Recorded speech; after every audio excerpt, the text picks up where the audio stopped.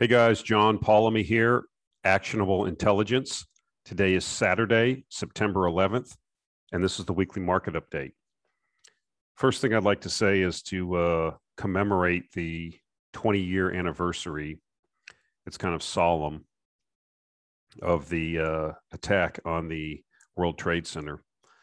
I don't want to say too much about it on this particular podcast. I'll probably have more to say about it in the reality check, which I will have on other channels besides YouTube. But suffice to say, it's just kind of one of the defining moments in my life, just because I guess for a previous generation, I heard people say they kind of knew where they were when Kennedy got shot. And I remember exactly where I was when the Twin Towers were attacked. I was actually on shift in the Power 3 block of the Texas City refinery. And we had the TV on in there. We had a TV in there that had like public service for the refinery. But then they put it on when the towers got attacked. They put it on the news on. So it was shocking, I remember. But anyway, it kind of defined my, 30s and 40s of my life. And I never forgot what happened. I never forgot the heroics, not just the military people, but a lot of the firefighters and a lot of regular people that did things. And some of the stories that I've read recently of people that were forgotten, people that did things. One fella that was on his way home from Ohio, I believe, to Denver. It was a pretty good story. And the plane had to be grounded in Omaha, Nebraska. And so before the thing even touched down, the guy was on the phone renting a van. So he rented the biggest van he could. I think it would hold 8 people. And then he got a piece of cardboard and a magic marker from somebody in the airport and said he was going to Denver. And he started finding other folks that wanted to go with him. And so he drove them. They drove to Denver from Omaha in this rental van. And he dropped each individual person off around the Denver metro area, wherever they lived. And if you know anything about Denver, it's pretty spread out. So this guy ended up refusing any kind of money or reimbursement for gas or for the rental. So there are little stories like that I think that, one of the things it did that I remember that we're missing nowadays is it really brought the country together. Notwithstanding the fact, if you want to get into why it happened or how it happened, we kind of put aside a lot of our differences, and you heard a lot of stories like that, a lot of people helping each other, putting aside differences of politics or race or economic class or whatever. And I kind of miss that because we're very polarized now, and we're in a bad spot. So I just wanted to mention that, but we'll go into the market update. Again, this is not to be taken as investment advice. Anything you hear here is for informational and educational purposes only. I am not a financial advisor. I'm just a guy on the internet. You don't know me. I don't know you. These ideas that I come up with, you should do your own due diligence on, especially if you're going to invest real money. It's your money. It's your responsibility. Okay. Wow. Uranium is the story. Here is the chart of the Sprott Trust, if you will. As you can see, if you go here to the right, you see that basically we're in an uptrend. This is the previous, I guess, also price of the UPC, before it converted into a trust. Sprott took over. This is approximately when things really got cooking back here. Look at the volume. Look at the amount of money and shares that have been bought. Look at what happened. Look at this big blast off, if you will. And, this is extremely bullish. Now, I will say that this is from a technical basis. If you look at other indicators on here, which I'm not able to show on this chart, on relative strength, it's off the charts. It's showing overbought. Moving averages are showing overbought. So that doesn't necessarily mean that it's going to pull back materially. We are in a bull market now. We have lit the match on the brush pile that had gasoline dumped over it. So I don't know how hot this gets. And so there's been a lot of people that new subscribers to this channel. There's a lot of new people coming into this. I've got a frenzy going on. People, young guys I work with, I mentioned this to them and I turned them on to read some of the stuff. And right off the bat, people want to get into this. They hear the story and they get excited. FOMO starts kicking in. We've talked about FOMO before, fear of missing out. You haven't missed out. We're not even at the ballpark yet. Forget about what inning we're in. We're just the team bus is now just pulling up to the stadium. We really haven't got going yet. So I think we have a lot longer to go, a lot higher to go. I don't think anyone knows what's really going to happen. No one really knows how much material is out there that this trust can soak up. But I will tell you that I've already heard some things that bother me. Again, the same canards that we've heard in the past are being surfaced again. Well, if the price goes up, Kazatomprom will just flood the market. If the price goes up, Cameco will just bring all these mines back online. If the price goes up, all these mines that are on care and maintenance. Where are all these mines that are on care and maintenance? So you have Langer Heinrich, for example, it's been sitting there for years on supposed care and maintenance. I haven't been to the plant. I don't know if they're doing all the preventive maintenance on the motors and on the bearings that they're supposed to be doing. They say it's on care and maintenance, but it's Namibia. I mean, I don't know. I don't know what standards they're using there. And regardless, if you want to crank these things back up, it's not just like flipping a light switch. Now, they will inevitably be brought back online. The price will get, so we can suppose at least, to a sufficient level that would make economic sense. But we don't know what that price is. We don't know what condition the machinery is. We don't know where the skilled people are. They've moved on, a lot of them, into other jobs. So you have to get the people back if they're available. If not, you have to hire new people. They have to be trained. These are, this isn't, making, you're not making, paper bags or egg carton holders. This is, this is a pretty involved process in taking ore and transforming it into yellow cake. So it's not something that can just be the flip of the switch. Now, the price gets high enough capital will come in and will fix the problems. But I just get a little bit perturbed when I hear people that don't know anything about predictive or preventive maintenance, don't know anything about machinery maintenance, don't know anything about, like getting skilled people back to work, what it takes to get a process unit up and running with people that aren't skilled, the mistakes that go in. So these things can all be overcome, but it won't be something that if the price was to get to, $65, $70, that within a month, all this uranium would come flooding into the market. It simply isn't going to happen like that. So, you'd be looking at a year and a half, 2 years, right, before all this stuff would really get cranked up and be reliable. So I think there's a big window of opportunity here. So I will caution people that the recommendation I've made all along since I've been talking about uranium, and I've been talking about this uranium story, the supply-demand mismatch, and the inevitability of this bull market. Now, I did not know anything about the Sprott deal. I did not know what the catalyst would be, but I knew inevitably the fact that the price was well below the production cost meant that the industry was in liquidation. You were not bringing new mines. You were not bringing new resources online. And so inevitably that would lead to a price rise. We're just in the right spot at the right time when you see these situations like the Sprott deal. And so, I'll take it, right? I'd rather be lucky than good. So the other thing I want to dispel a lot of you on, and I don't mean this to be negative or anything, you need to be aware of it though. Most of the little juniors trading sardines that are calling themselves uranium exploration or development companies will never produce a pound of uranium. Let me say that again.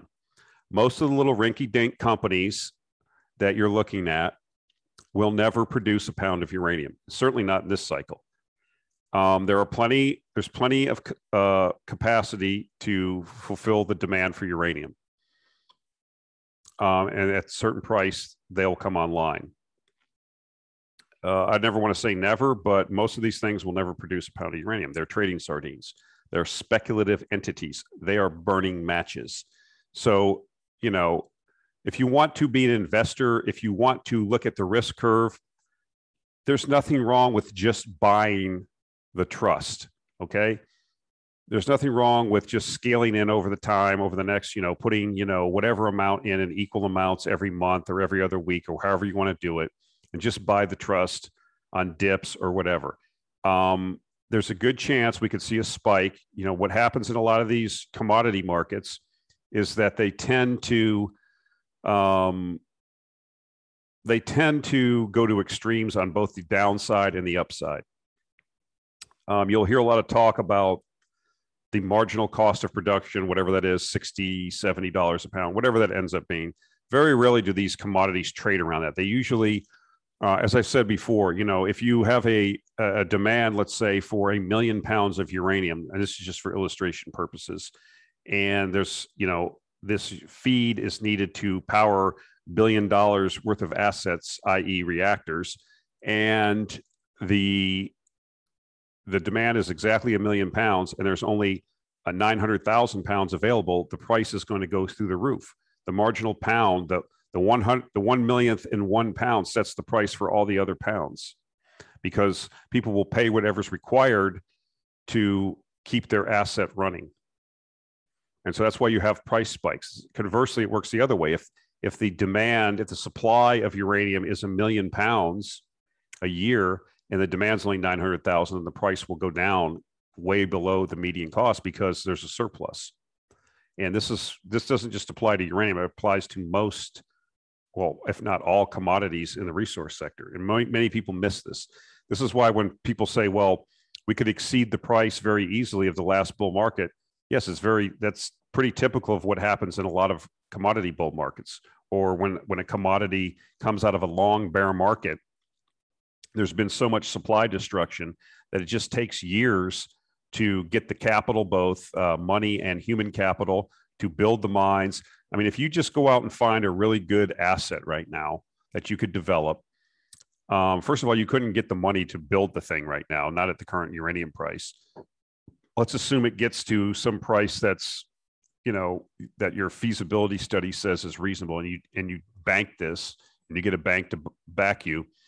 By the time you get through all that, by the time you get through all the proving up all the geotechnicals, the engineering for the plant, the mine, long lead time items, procurement, not to mention the permitting, dealing with who knows what NGOs and government interference and First Nations and everybody else that doesn't want a uranium mine anywhere near them. Then you actually get the stuff on site. Then you get the construction company, EPC contractor in there. Long story short, you're going to be doing, it's going to take you years, 5 to 10 years, depending on the jurisdiction. I don't know. And so a lot of these little rinky-dink juniors are trading sardines. That doesn't mean some of them won't go up 10, 20, 50, 100 times. But what I'm telling you is that's way on the risk curve. So what I recommend to people is, if you want to stay on the low end of the risk curve, which this whole thing is still, this is not, widows and orphans stuff by any means, regardless, but you want to stay lower risk, just buy the uranium. I mean, if it goes, this is probably going to maybe at least the marginal cost of production, you got to double. If you go to 100, 200, I mean, you're looking at, 5 times your money. If you want a little bit more juice, buy one of the ETFs like URNM or something like that. Okay. Then you're getting a good market cap weighted spread. If you want to get more aggressive, then you're going to have to do more research or subscribe to somebody or listen, to somebody that knows what they're talking about, because there's between 60 and 70 of these companies out there right now. By the time this bull market is over, there'll be hundreds. Let me say that again. By the time this bull market is over, there'll be hundreds, if not more, of these little rinky-dink uranium companies. As I've said before, the people in Vancouver and Toronto will not have a problem creating uranium companies to feed the retail interest that comes along. And they'll all have a story. And you can go to Vancouver when they have the resource shows and walk through the hall, the exhibit hall, and every one of them will have a story about how they're the next whatever, next gen or Cameco or whatever. Okay, so know that going in. Know that these are trading sardines. Okay. And I just see some of the comments that I see people say, oh yeah, this is management. How many competent uranium teams are there that know the peculiarities of hard rock mining for uranium vis-a-vis ISL, or, you know, and know the geology and have built uranium and ran a uranium mine? There's not that many. There's not 60. I'll tell you that. There certainly isn't going to be 300 or 400 or 500 or whatever they end up with. So keep that in mind. That doesn't mean you can't trade these. It doesn't mean you can't speculate, but these are not investments. The only investable companies are Kazatomprom and maybe Cameco. Okay. The rest of them are not investable. They're not investments. They are speculations. They are trading sardines. They are burning matches. Just be aware of that. I just want to get that out there because this is one of the things that I had to learn the hard way. Okay. Don't be a linear thinker. There will be dips. This is not going to go straight up every day, regardless of what you might think. There will be pullbacks. There will be opportunities to enter. There will be opportunities to put your cash to work. Okay. Watch these markers here, the 50-day and the 200-day. Okay. We are way above these moving averages. They will begin to turn up as the days tick off, but we typically stocks trade along these things as markers. Okay. So it's not a bad idea maybe to say you were going to put 10 units in, let's call it units, whatever your cash levels are. You know, it's not a bad thing if you just want to, you know, maybe commit 1 or 2 units immediately, and then you just scale into this thing on pullbacks and tranches. Okay. Just to shoot your whole wad when this thing is way overbought. Here's what happens. A guy does that because he's got FOMO and he's got visions of sugar plums. He does that. The thing pulls back to the, 12. He's down 30% and he gets disillusioned. And he doesn't know the fundamentals because he's not in for the right reasons, doesn't understand the thesis, doesn't get it. He's just running off emotion. Don't be that guy. There's plenty of money to be made here. Okay. Now, it would have been better when you were buying these stocks 2 years ago, like I was. That's why I've got multi-baggers already, but that's the easy money that's been made. So now it's just a matter of scaling in. You're in a bull market. You see what's happening with the Sprott situation. You see the bullishness. And like I said, we're just getting warmed up here. So I just wanted to put that out. That's just a little bit of people ask me, what would I do? That's what I would do. So I want to give some information about some other things that people aren't talking about. It's not just all about Sprott. We've talked about this before over the last couple of years on this channel of why we are bullish, why I'm bullish on uranium. And here's another reason. Illinois nuclear reactors got a major life extension last night in a Senate vote. 20 plus years of 3 million pounds a year added to the demand models. Illustration of how powerful license extensions and restarts will be. So that's what we've been talking about, right? The Byron and Dresden stations are 2 big ComEd stations in Illinois, I believe. I believe they're ComEd. I know Byron is because I built a wind farm right next to it, or literally next to it. But anyways, they were going to phase these things out.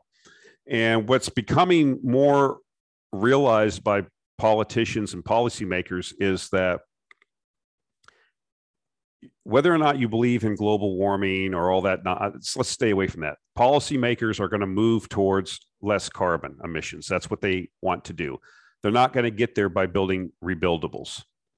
They're starting to realize that. The goals are not being met by throwing up all these wind farms. Now, that's going to be part of the mix, but we have these huge generators, base load generators. There's nuclear power. We already have put the carbon in the atmosphere to make the steel and concrete that took to build them. What sense does it make to shut them down when they're producing CO2-free electricity in huge quantities? And that's starting to be realized. It's starting to be realized and even said by some policymakers that it will be impossible. Let me say that again. It will be impossible to reach the stated climate goals without nuclear power. So it makes no sense economically, philosophically, politically to shut these things down and then think you're going to do, put solar panels up in Illinois. So there was a lot of lobbying that went on, especially by a lot of the labor unions, IBEW. There were some activists. We featured the one, I tried to get an interview with her, but it never came through. They did a lot of lobbying. They were out at the plants. They worked with the IBEW, Atomic Workers, all these different folks that whoever's representing the power plant guys now, I don't know, and those nuke plants, but they got this at least through, I think, the one side of the legislature in Illinois, and you're seeing more of this around the world. We've already seen life extensions on different plants. They go in there and they say, well, this thing was originally built with a lifespan of 50 years, and we went in here like all the concrete, steel still looks good. Believe me, there's all kinds of testing, X-rays, non-destructive testing going on in these plants. They started realizing these things are pretty robust. We can continue to run them safely. So we will continue to run them. So I think you'll see more of that, not less. This is a good omen. These are very large plants. That's 3 million pounds a year of uranium just for these 2 units.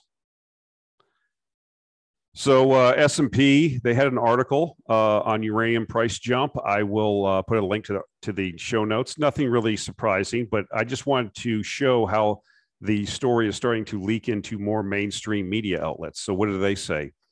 A Canadian investment fund almost single-handedly launched uranium spot prices into orbit with a buying spree that has put the nuclear power industry on alert. The spot uranium price, well, it goes through this, blah, blah, blah. Market analysts credited Sprott Asset Management, LP, a uranium trust formed in July to buy up low-cost uranium on the spot market and hold it for the long term, for jolting the market with a wave of purchases. Yeah, that's exactly right. The nuclear power industry, which largely buys fuel on long-term contracts, is not panicking as it can absorb even a 1/3 increase in price.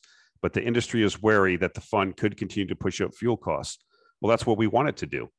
It's time for these guys to get off the duff and quit living off, cheap uranium and start signing the long-term contracts that they need to sign. And so, I saw a thing on Twitter, Nick Jones, Grain Jones, at Grain Jones.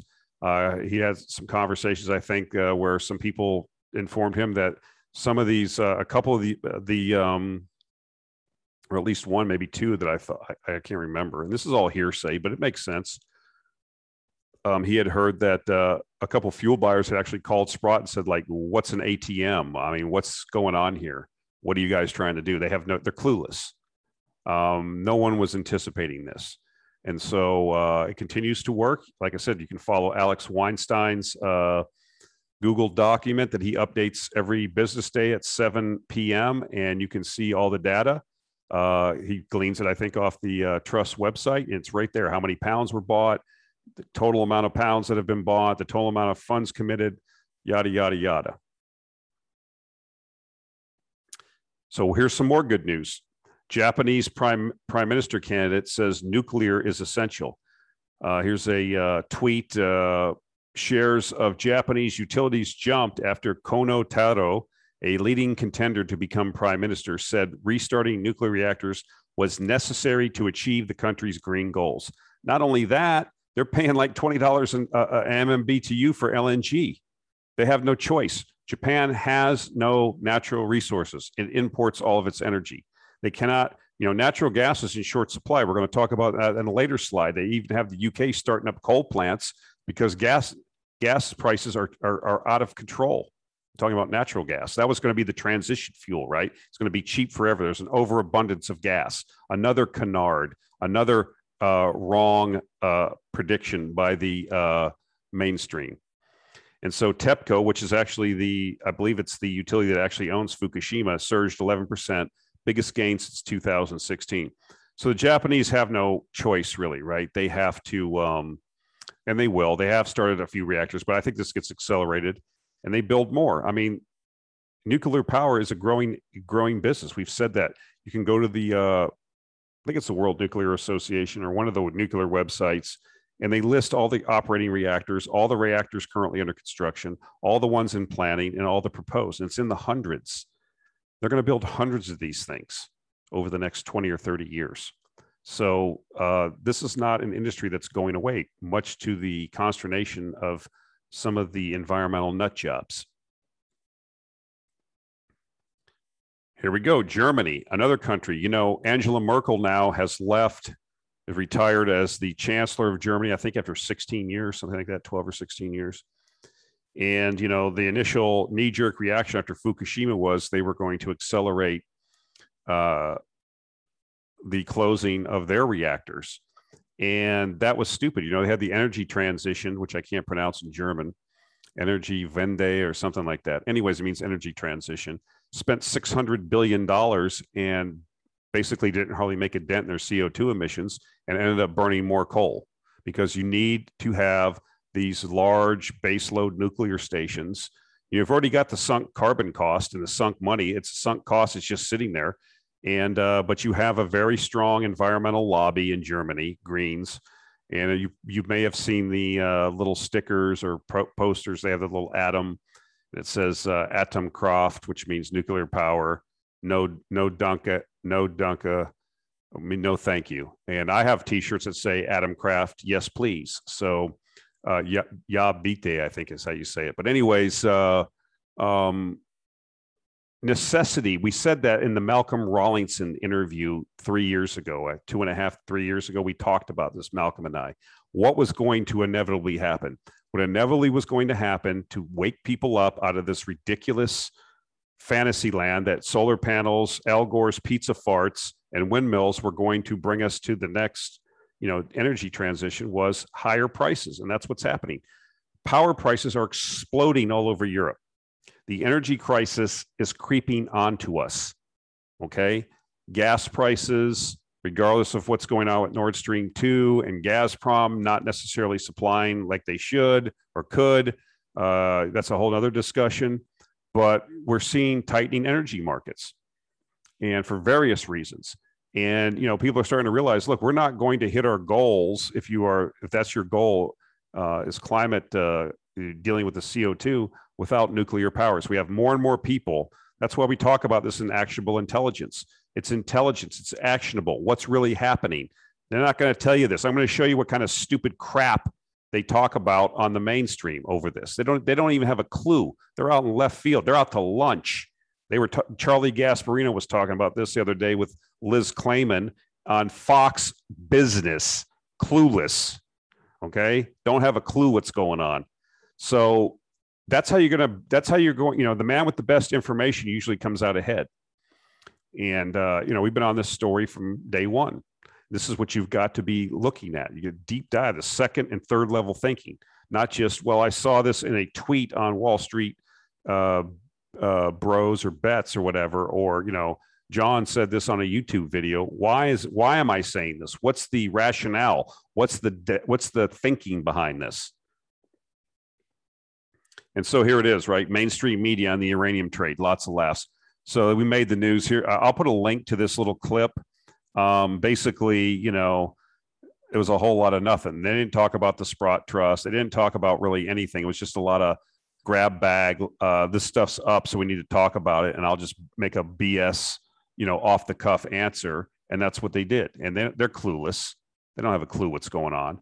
But, they will. And, I teased Justin Huhn, uraniuminsider.com, that one of my sell indicators is going to be when they have him on CNBC or one of these Fox Business or BNN, then I'll know that when somebody like that makes it on that, kind of knows what they're talking about, that they that'll be the time to sell, right? Because it went mainstream. But I'll put a link to this video. It's about 2 minutes. It's totally stupid. I don't really blame them. They are who they are. They're always wrong. They've never been right about anything. So I haven't forgotten about oil. Brent still trading at over 70, WTI hovering around a little bit at 70, drops back to 68, 69, 71, hanging around $70 a barrel. And what we're starting to see is, I'm looking at the disease that cannot be mentioned data on Worldometer. And, in a lot of places, if you look at the world as a whole, infections and deaths are rolling over. Now, many countries are rolling over. They're going down for however reasons, I don't know, but they are. And so what I'm hopeful for and what we're anticipating is that a return to some type of normalcy, economic activity, consistent economic activity, and then an increase that all ties back to energy usage, right? People don't want to either understand that or acknowledge that if you want to have more activity, it requires energy. That's all it is, right? Energy holds back entropy or helps you overcome entropy, right? Take chaos and turn it into order requires energy, economic activity, agriculture, anything you want to think about, transforming metals into other things or raw materials into refined products. It all takes tremendous amounts of energy. So I'll put a link to all these articles like I do usually in the show notes. Some of the world's biggest economies are seeing oil consumption turn the corner and even surpass pre-pandemic levels as falling infection rates drive a recovery in activity. Oil demand in China, the world's top energy consumer, will be 13% higher next quarter than in the same period in 2019 before the pandemic, according to SIA Energy. Indian fuel sales extended a rebound last month, while American consumption of petroleum just hit a record high. Europe has also just had its best August for gasoline demand in 10 years. Quote, the worst for Asian fuel demand is over, and we see a soft recovery of oil demand in the coming months, an analyst at Beijing-based SIA. China's overall oil consumption will be led by more than a 20% jump in gasoline use next quarter from 2019. And so we've talked about this ad nauseum. This is why we're going to have an energy crisis, in my view. Demand goes up by approximately 1 to 1.5% or 2% in a good year for oil every year, unless you have like a crisis like we just had or the great financial crisis. Okay. And so at 100 million, right before the pandemic, we had about 100 million barrels a day of demand, 32, 33 billion barrels a year of demand. That's growing at, like I said, 1 to 2% a year. You throw in the fact that if you want to look at the entire oil and gas industry, a 7%, Exxon said in their research, 7% decline rate per year. So that means you have to find and bring on every year the equivalent of a Saudi Arabia every year to meet the new demand and to meet the overcome the depletion from the declines from the producing assets. And we haven't done that. That requires, as I've said before, hundreds of billions of dollars to be invested and recycled back into exploration, production, advanced recovery, whatever you want to talk about. And it hasn't happened because prices were so jacked up for a while. We had, basically a depression level activity in the oil and gas market. Prices, went negative. There was no cash flow to recycle into these finding new resources. And so if you have a extractive industry that you don't replace the assets, you go out of business eventually. You living off your previous investments, and that's not sufficient for the growth and the declines. And so we're running into that. Now you throw on the ESG mandates, the new zeitgeist, if you will, of the West, the economic seppuku of trying to get rid of oil and gas, okay, where you have the IEA, which was created during the Arab oil embargo to help ameliorate shortages, is now saying that there should be no more exploration for oil. And so you pile this stuff on and you're not getting enough investment. You're getting banks and large pools of capital, private equity, hedge funds, big investment funds are divesting themselves of oil and gas or hydrocarbon investments. And so you're squeezing, the demand is going up, but you're squeezing the supply. You are hindering the supply response. And that's why I think we will have an energy crisis. That's why I think prices will definitely trade over $100 a barrel, probably within 18 months. And quite frankly, I think could go a lot higher, could go to, the old highs and make new highs. We just, talked earlier in this video of why resource markets tend to go to extremes when they go to all-time highs or all-time lows.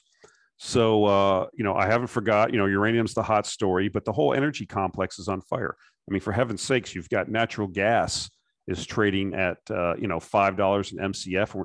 And the forecasting that I'm looking at is, again, I've pointed this out before. I think you're going to be shocked, I think, if things go down like I'm forecasting. We're seeing the forecasts I look at an earlier start to winter, a longer winter, and a much colder winter than normal. And we just we haven't made the investments. Even the oil companies, the oil and gas companies are trying to be shareholder friendly. They're not just drill, baby, drill. All those managements are gone. They're purged. It's a new sheriff in town. There's not unlimited junk bond capital. There's not unlimited capital anymore. We did that. We went through 2 iterations of that. There's no appetite for that. It's live inside your cash flows and pay down debt and return capital to shareholders.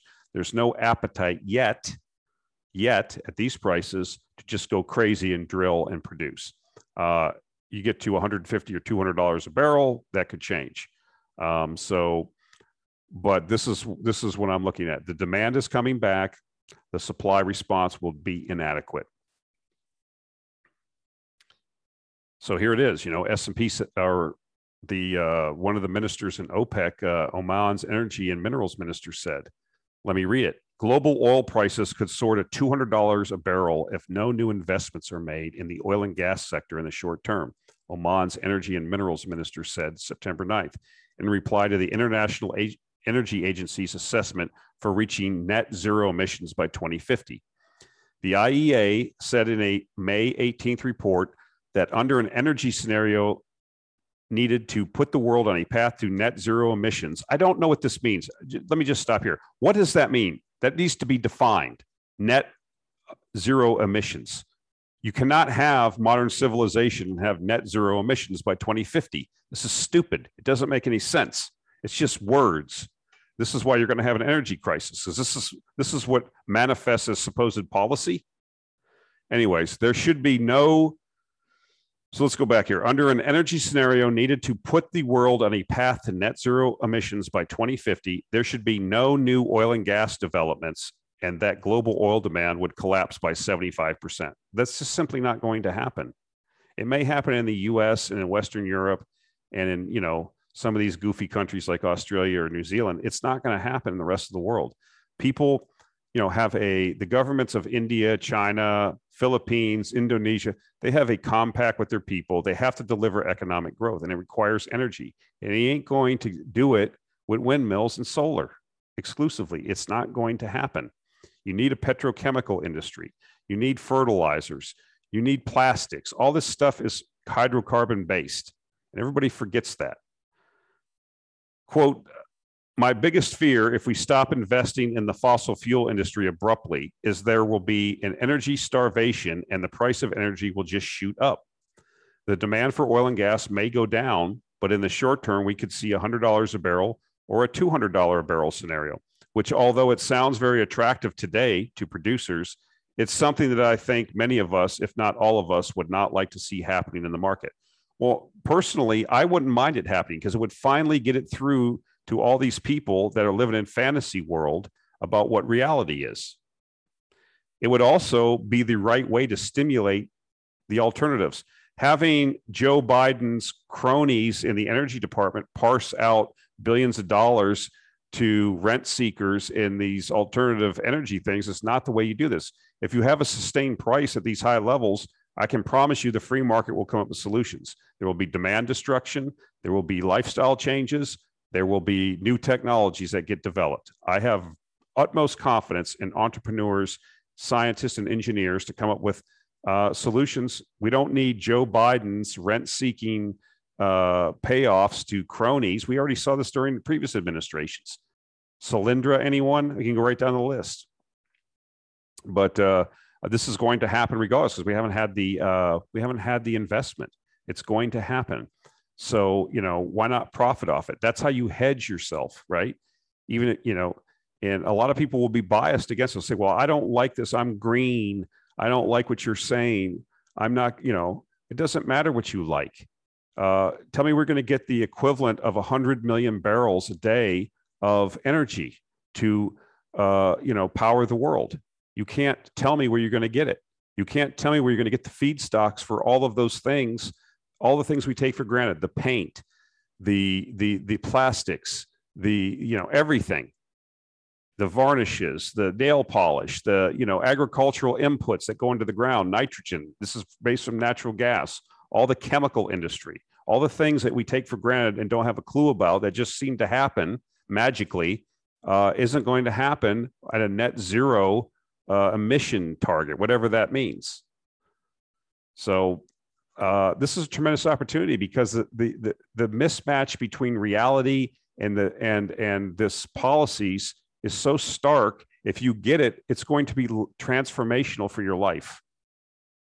And if you don't get it, you're just going to be sitting there putting, $8 gasoline into your F-250, wondering what happened. So here's Alex Epstein. You should read his book. He's got a good book. I believe it's called The Moral Case for Fossil Fuels. It's pretty good. So I follow him on Twitter.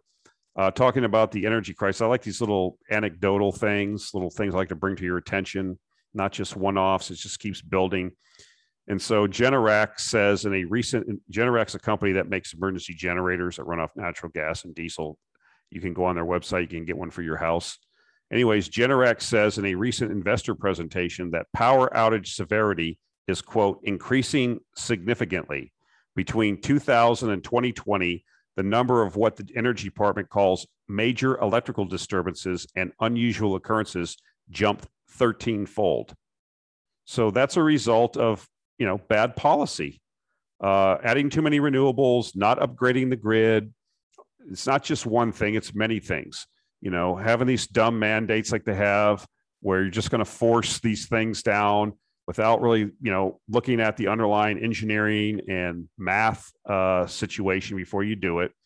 That's what's causing a lot of this stuff. So that you need to rebuild the grid.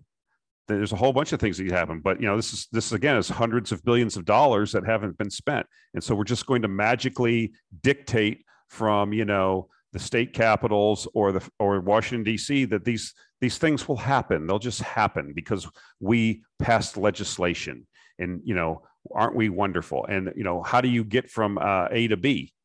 There's no there, and this is what you end up with.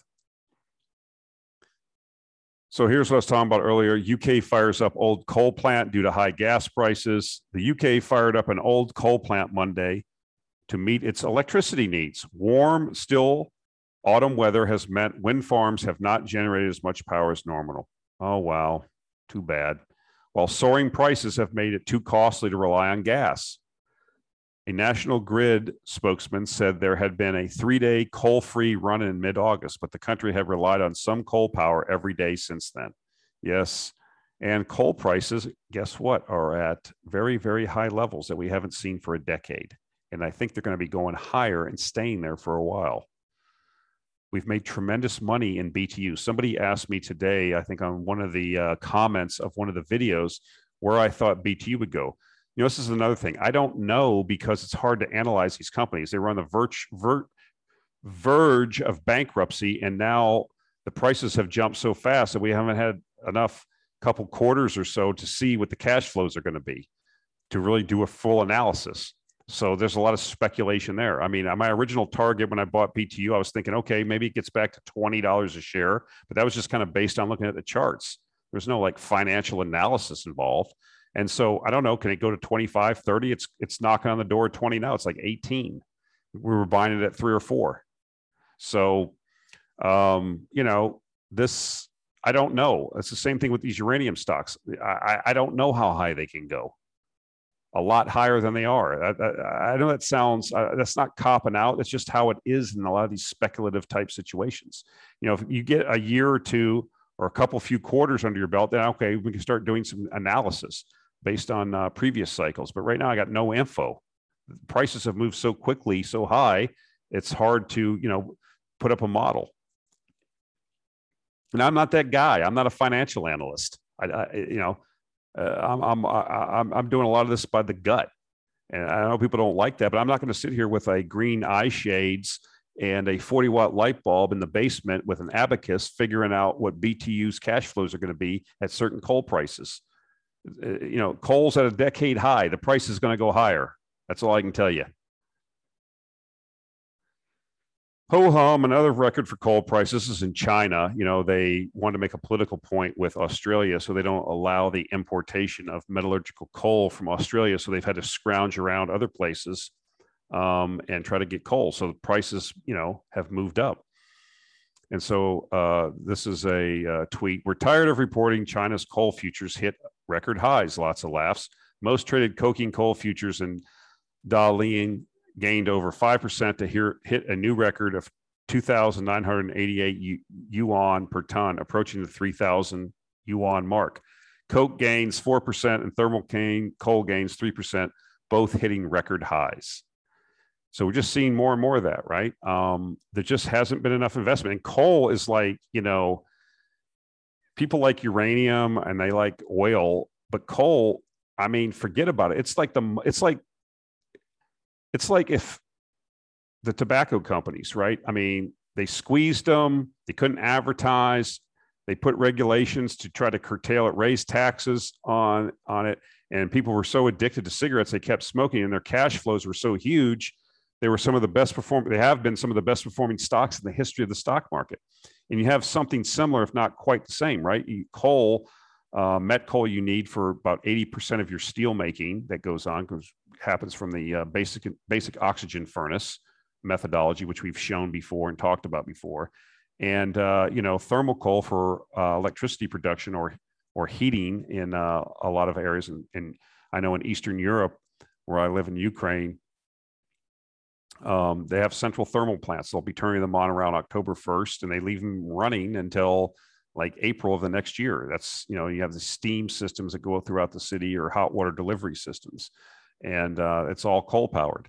And so coal is not going away. And now, you know, with gas prices through the roof, anybody that can switch to coal has been doing it. And, you know, the thing about it is I just saw another mine. We've talked about this before too. We showed the mine in Canada. It was like an $800 million coking coal project that got canceled. And I just saw another project. I don't know where it was. I think it was I can't remember, but it was another big project that got canceled. And I'm thinking to myself, the demand doesn't even have to grow for coal. It can just go down slowly over time. But if the supply is being choked off, I mean, if you own a built and producing coal mine, you're sitting on a jackpot because you're basically having the government, in many cases, enact you monopoly status or put you in a duopoly or something like that, because there's no competitors. These prices being at record highs should stimulate more companies building more mines. And you're going to see less of that because of the current zeitgeist, and everybody hating on coal. I mean, like I said, divestment of investments. Nobody's going to finance the thing. Well, the Chinese and Russians probably will, but, you know, insufficient investment and then permitting problems. So it's like, you know, it's the perfect setup. If you already have the sunk cost and have an existing mine and infrastructure, you're sitting in the cuckoo bird seat. So, you know, I'm looking at other coal mining companies that trade in Indonesian or even China based. I mean, they're tremendous values still. Double-digit dividends, low single-digit PEs. It's crazy. You know, in the portfolio, I recommended selling one of our coal holdings, which was Mongolia Mining, which it was up about 80%. But, you know, I'm not going to get into I'll do another video about that and one of the container ship companies that I blew it on. But, you know, since I've sold it, it's up about another 50%. So I think that if you have some of these assets and you have the government basically helping you, choking off your competitors, and you got a mine that's sitting there that has, you know, 10, 20, 30 years of reserves, like I said, you're in the cuckoo bird seat because coal ain't going away. So interesting concept to think about. That's what we talk about in Actionable Intelligence Alert, right? These things that nobody else talks about, or think it through beyond just, you know, the headline. They ought to have me on Fox Business News. That'll never happen. Here we go again. Coal prices up, supply down. Coking coal surges, supply dips. Global coking coal export volumes versus coking coal price. So obviously the blue vertical bars are global seaborne coking coal exports. You can see they've been trending down. The price is going up. This is basic economics 101. I know this is just a short, you know, this isn't that big, but you see the marginal. I mean, you had 25 million tons in June, and you're down to a little bit over 20, it doesn't take much of a turn. It's not like this has to get cut in half. It can be a 1 or 2% change can make the price of a commodity go up 100%. That's how tight these things are. That's the marginal. That's what I'm talking about. The marginal ton, the marginal barrel, the marginal ounce, the marginal pound. If you require it for your blast furnace, you will overpay. Maybe somebody else will say, well, I'm not going to pay that, so I'll shut it down for 3 months. That's the economic decisions that people make. It's called price rationing if the stuff isn't there. And that's why the marginal cost can, like I said, now if you have this asset and you have the orders and it makes economic sense, you'll outbid for that. You need that coal more than the other person, you'll outbid for them. That's how the price can go up significantly. That's the point I'm trying to make. All right, guys, that's it for this week. I hope you got something out of this video. If you did, you know what to do. Like it, comment. If you think I'm off base on something, let me know in the comments. I'm happy to discuss. Yeah, I'm feeling really pretty good about the energy situation we're in. I'm trying not to look at my portfolio. It's doing really good. We're really destroying the S&P this quarter, this whole year. It's been really good. And like I said, if you're interested to know what we're doing, we buy undervalued things. We sell overvaluation and buy undervaluation. It's not just resource stocks. We've got a bunch of other things. I mean, if somebody asks me, well, what am I looking at now? I'm looking at, Greek banks. That they're cheap. I'm not buying them yet. I mean, this is kind of wild stuff I look at. Emerging markets. Okay, Uzbekistan. Even Russia's still cheap, even though it's up. I own the ETF. It's like, there's always something cheap that's on the verge or in the process of having an inflection. And that's what we research for you. You have to make the world your oyster. It's not just about, 4 or 5 tech stocks and Bitcoin. There's a whole plethora of make the world your oyster. And that's what we do. So if you're interested, consider a subscription to Actionable Intelligence Alert. We got the Patreon for $5. If you become a Patreon supporter, you can cancel it the same month. Doesn't matter. You can leave it running if you want to support us. I will send you the most current stock pick in the portfolio. That's a one-time deal, one shot. Why am I willing to do that? Because I want you to get a flavor, a sense of what we're doing, okay? What kind of companies we're looking at, what our thought process is. And I'm confident that if I send you that and you give me the $5, that you're going to say, hey, this matches my wanting to buy things that are cheap and sell them when they're expensive.